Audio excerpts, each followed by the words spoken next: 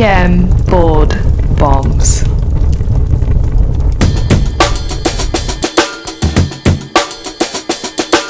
Now, here's Doctors Iltafat Hussain and Blake Briggs.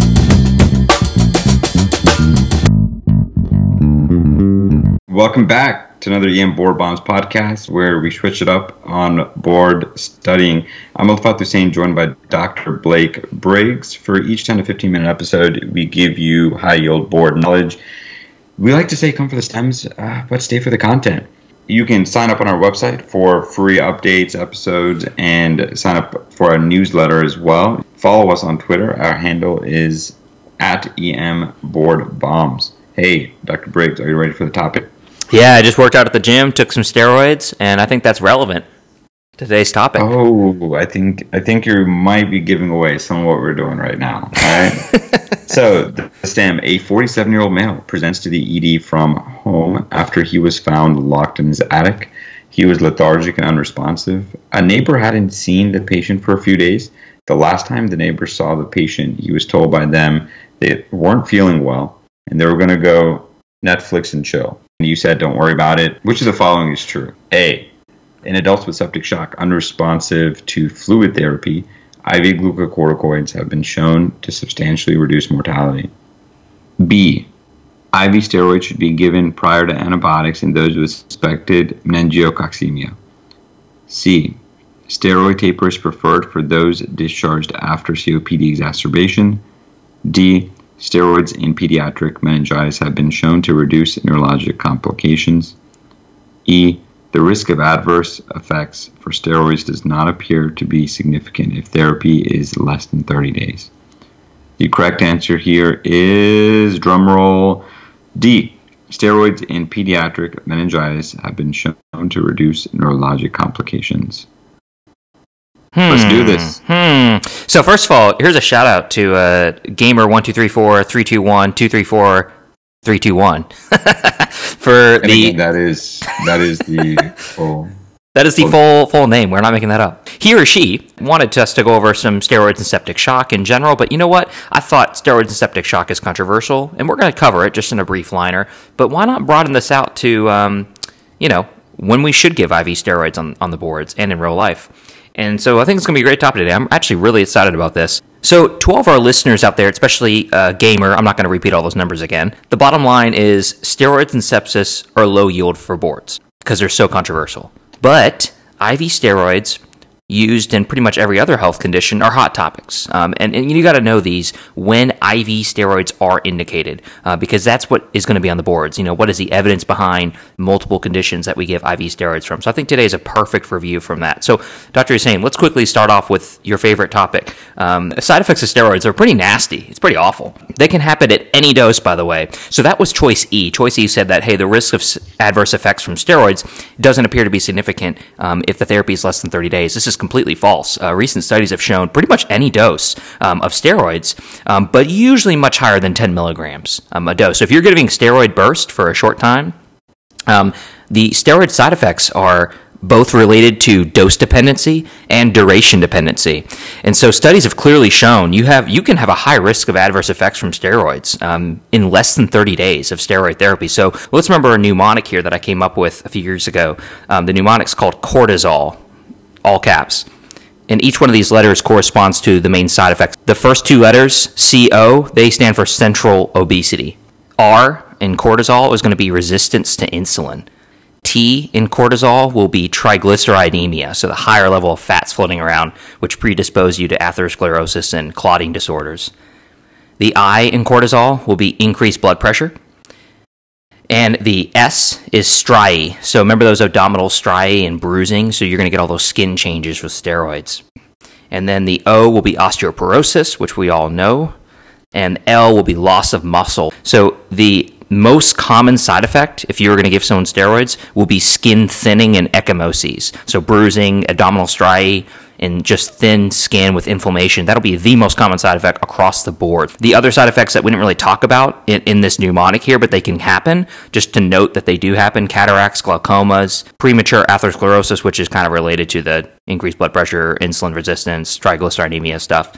And then, of course, mood disorders, which I think most EM docs have seen related issues with people on high-dose steroids coming in. Let's talk about the elephant in the room, or the or the bison in the room. That's horrible. Septic shock. So, septic shock. Glucocorticoid therapy. There was a recent study that just came out, and shout out to Rebel EM for fantastic posting of this, as well as Journal. And my boy Salim Razai, shout out to him. All right, shout out. Let's everybody get his name right too. Okay. All right. So, Rebel EM as well as Journal Feed, they recently resulted in kind of the new studies which have shown back from September 2018 that glucocorticoid therapy should be managed as more of a case-by-case basis in patients with refractory shock. Refractory shock meaning a blood pressure less than 90 millimeters mercury, of course, for more than 1 hour following both adequate fluid resuscitation and vasopressors. So basically, what we're saying is here, hey, we've done multiple randomized controlled trials, multiple meta-analyses, and they've shown that glucocorticoids do, in fact, can lead to a faster resolution of shock. However, there is minimal to no effect on mortality. So if using it, you should only be using hydrocortisone.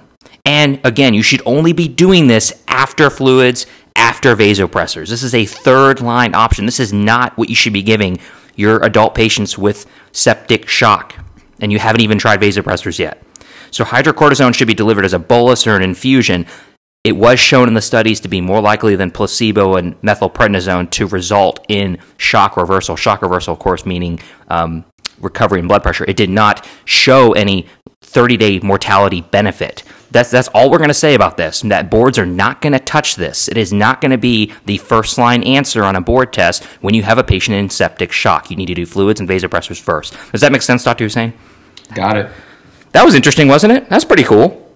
I think that is, yeah, because we tend to be, I think there's some folks that are very aggressive with giving steroids and folks that are in septic shock, other folks who are not as aggressive.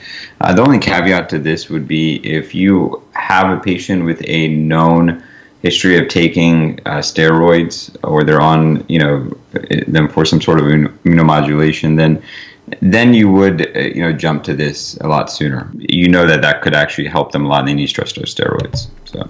Absolutely, yeah, and that's a good caveat. This does not include people that are post-op from surgery that come to the ED, and that would be a whole different story, of course. These are undifferentiated, non-steroid-dependent patients. That's a great point, Dr. Hussein. Thank you. Thank you so much for your contributions. That is what I'm here for. Yeah. That's attending level stuff right there. Yep. Just randomly throw things out there that won't probably change how a patient is treated in the ER. So let's review IV steroids and what else they should be used for, so you remember this on board. Dr. Hussein, I think you're going to love this. I think it's going to really perk your mood up here. I really hope so. This is what... And I painstakingly, Dr. Hussein, went through, because no one, I think, has done this. There is a list right here of all these conditions that, we don't really talk about often that, hey, do we give IV steroids or not? And the conditions we're about to give you are pretty much verified that this is when you actually should be giving IV steroids. So MS exacerbations, multiple sclerosis. This is pretty well established. You should be giving IV steroids. It does reduce disability at 28 days, as well as readmission to the hospital. You can do methylprednisone or prednisone. Temporal arteritis is next. I think we all know this one. This is always going to be IV steroids. This is well established in preventing irreversible, horrible vision loss. COPD, asthma exacerbations. Another thing that ER docs are well versed on. There is so much good evidence showing how good they are.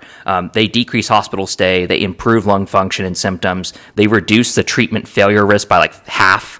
And they even reduce relapse risk at 1 month. They are fantastic. Meningitis. This is where it gets a little tricky. So meningitis steroids is another complicated area in emergency medicine and on boards. When we're talking about meningitis steroids, we're talking about dexamethasone. Really, to summarize everything right here in one line, or just you have to memorize this line, and then we'll go into detail further. Steroids have only been shown to be indicated in patients with strep pneumonia. Pneumonane. Strep Illuminati. Steroids have only been shown to be helpful in strep pneumo, and only before antibiotics. So very select cases, right? When are you ever going to know strep pneumomeningitis is causing this guy's presentation? We don't even know. It has a certain smell to it. It is not meningococcemia, which is like counterintuitive, because I think if anybody thinks, oh, that's the worst one, you have to give steroids for it. You don't give steroids for meningococcemia. That's clearly not shown. So let's summarize a little bit further here. Adults in the developed world, meaning that TB is not suspected really here, or fungus. You have suspected or proven pneumococcus. Therefore, you should give steroids in all patients, and you discontinue if it's proven not to be pneumococcus. In children, you only give steroids if it's H. flu, and that's because it reduces hearing loss. You should be given that prior to or with antibiotics. And there's this whole debate here that I just want to mention a one-liner on, because someone's going to be writing us about it as a question. Don't they prevent antibiotic penetration into the CSF like vancomycin? This is controversial. We don't know. No one knows. It's not on boards. Don't worry about it. I like it. Move on. Yeah. Severe ITP. So ITP, remember, in kids and adults, mostly in kids. Severe meaning, of course, having nosebleeds that are difficult to control, or moderate bleeding, hemarthroses, that kind of thing, or a platelet count, usually like less than like 30,000 to 10,000. You're going to give dexamethasone or prednisone. They raise the platelet count in like 2/3 of the patients. It's fantastic. With most patients, they respond in like 2 to 5 days. So most of the time, ITP, you don't even treat any of it. You just watch it for like a few weeks. And then when you have to treat it, steroids typically. And then rarely do you have to ramp up giving platelets and IVIG, and then, further discussion for admission. So prednisone, dexamethasone, entry-level treatment for ITP does very well. Thyrotoxicosis, this doesn't need really any introduction. This is always going to need IV hydrocortisone. That's really about it for that. Last but not least, PCP pneumonia. If there is clear evidence of hypoxemia, we all remember this from med school, that's when you give steroids. Dr. Hussein, you want to quickly recite that? So for PCP pneumonia, You're like that attending that I worked with in med school. I was on my way rotation. I remember I had like a chest pain patient to present. And as a med student, of course you're excited. I present this chest pain patient I've worked up. I've spent, a whole time writing my little mnemonics and everything. I walk up to the attending, and the attending's like, you got 2 minutes. LSU's about to score. And he has this iPhone. His iPhone is propped up in like under his Dragon mic. So, PCP pneumonia, if there's obvious evidence of hypoxia, or the blood gas shows a partial pressure less than 70 and or AA gradient greater than 35. This is going to be your HIV patient who comes in and their SATs are low. That's that patient that you're going to think about oral steroids. But if they're MPO, you can give them IV steroids. Yeah, exactly. I think that's about it for this. So just remember, this is kind of a guide here for what we do for IV steroids. And reminding you in your brain, when you have an answer choice with these patient presentations, this is when these are going to be the right answers. This is going to be in your top first 3 steps of usually managing most of these patients. Yeah, and it's a different way to look at the board question itself. So oftentimes people will look at the answer choice before they read the full question. So if you see an answer choice saying IV steroids, really think about these topics that Blake mentioned. Absolutely. Another board bomb has been delivered, although I will call this a board bomb plus. Ooh. Because I feel like we not only hit on sepsis, steroids, but we also went into a little bit more detail about how you would be presented with administering IV steroids if that was truly an answer choice. So I'm going to add that plus there, kind of like the iPhone Plus. We delivered a little bit of extra content. Remember to sign up on our website, emboardbombs.com, for future episodes. It's free. You can sign up and also get onto our newsletter so that you know exactly when a new podcast is coming out. If you'd like to debate us, yell at us, or troll us, really, you can throw us a tweet at emboardbombs. We will read it, and we'll probably laugh, especially if you do decide to troll us. That would be funny. Drop us an Apple review on our iTunes. And also, please subscribe to us on iTunes via the podcast app. We appreciate that because we can track the metrics really well. Drop us a review there. We do appreciate those reviews because it allows us to come up with future questions, topics, and in general makes us feel loved, right? And appreciated. And appreciated. Kind of like I feel when you're paying attention to me talking on a podcast. God, shut up. Stop being salty. This is not a topic I like, all right? Anyways, moving on. Hey, see you next time. See you next time. Peace.